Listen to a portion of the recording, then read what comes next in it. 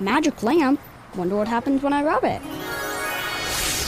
You have awakened me. I shall grant you 3 wishes. My first wish is for economic development. My second wish is to save hours of travel time. And my third wish is to create safer roads. You could have just wished for bus rapid transit and gotten all these things with 1 wish. Make all your transit wishes come true. Learn more about bus rapid transit at indigo.net/bus-rapid-transit.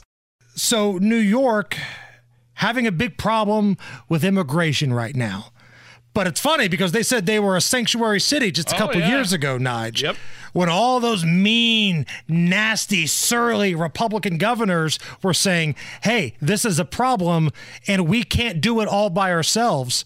New York City, virtue signaled to the world and said, we are a sanctuary city. We welcome everyone. Yeah, Mayor Adams tweeted about it.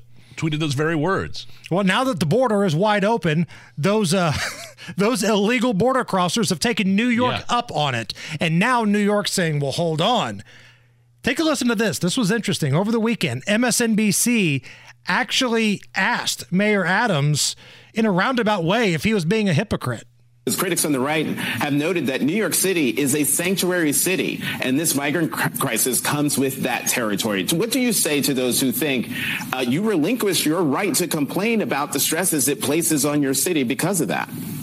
Well, I think that those comments coming from those far-right Trump-like Republicans who are continue to try to distort the reality that we do not have real immigration reform, that we should allow a true decompression strategy, protect our borders in the right way, and make sure that when you look at this city, the status of right to shelter, no one who created this decades ago took into account that we were talking about hundreds of thousands of people potentially coming to the city. Yeah, nobody thought about the Democrat progressive president would open the borders wide open.